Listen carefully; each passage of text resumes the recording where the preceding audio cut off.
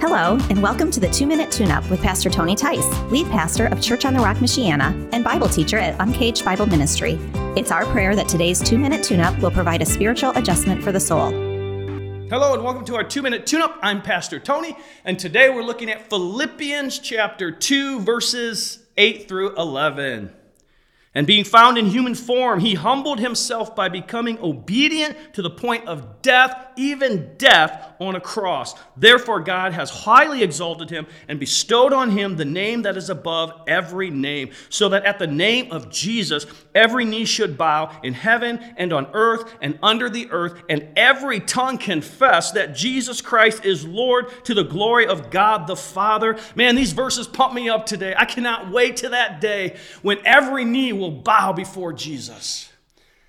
You know what? The reason every knee will bow is because Jesus Christ is Lord. He came and he died on a cross for our sins. He defeated the power of sin, Satan, and death when he rose from the dead.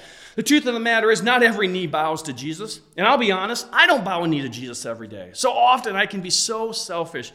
But it's going to be so glorious that day when Christ returns. Every knee will bow. And for those of us who know Christ, we will never struggle again with bowing and surrendering everything to Jesus. We'll do it for all of eternity.